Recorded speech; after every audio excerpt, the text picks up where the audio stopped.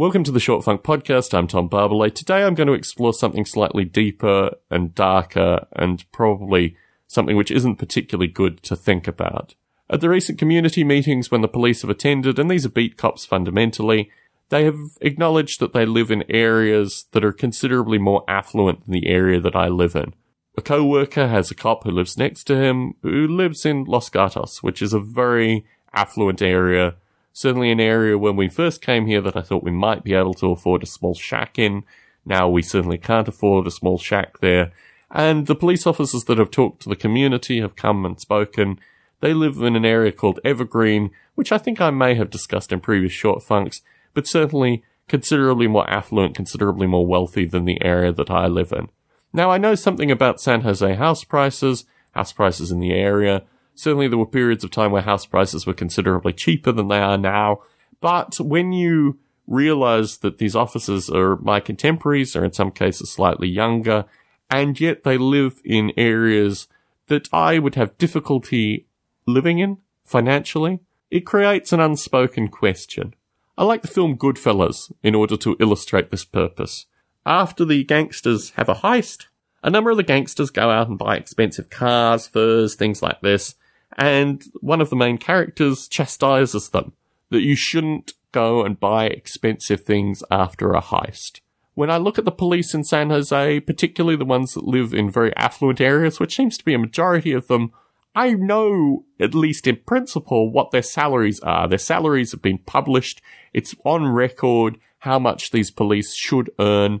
And the fact that they live in these extremely affluent areas, whereas I live where I live, gives me pause for thought. The kinds of institutional corruption that one observes in San Jose, pretty pervasive, pretty disgusting, but usually still in the boundaries of a legality, still in the boundaries of the fact that yes, for example, the head of technology was able to retire in his early 40s after being the head of technology in San Jose for about 8 years.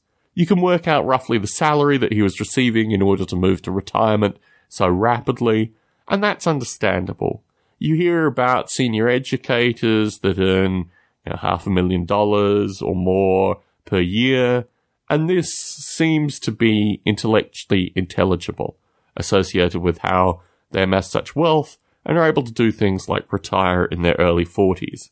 But when the police are supposed to be operating, the figure $90,000 was used associated with entry-level police. Obviously, they earn more progressively, but even the kinds of multiples that they would need to be earning in order to live in these areas currently, even if they came in 10 years ago when the market was different and purchased their houses, there's something really seriously out of whack with police who are supposed to be earning small salaries, yet mysteriously live in extremely affluent areas, and no one ever seems to really question this phenomena.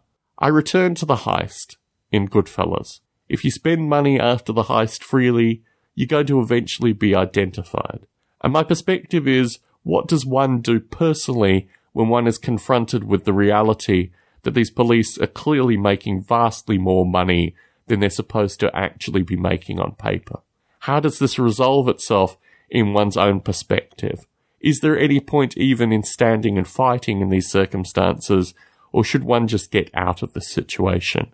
And I reflect very heavily on these paradoxes and the fact that as a community, we don't seem to absorb these paradoxes and make realizations from them. How do you even deal with institutional corruption at this level? Everyone from the mayor down receives kickbacks. The mayor's periodically fined associated with the kickbacks that he receives. But this kind of institutional corruption is so pervasive, none of the people in positions of power are going to do anything, and it just becomes acceptable that this environment exists.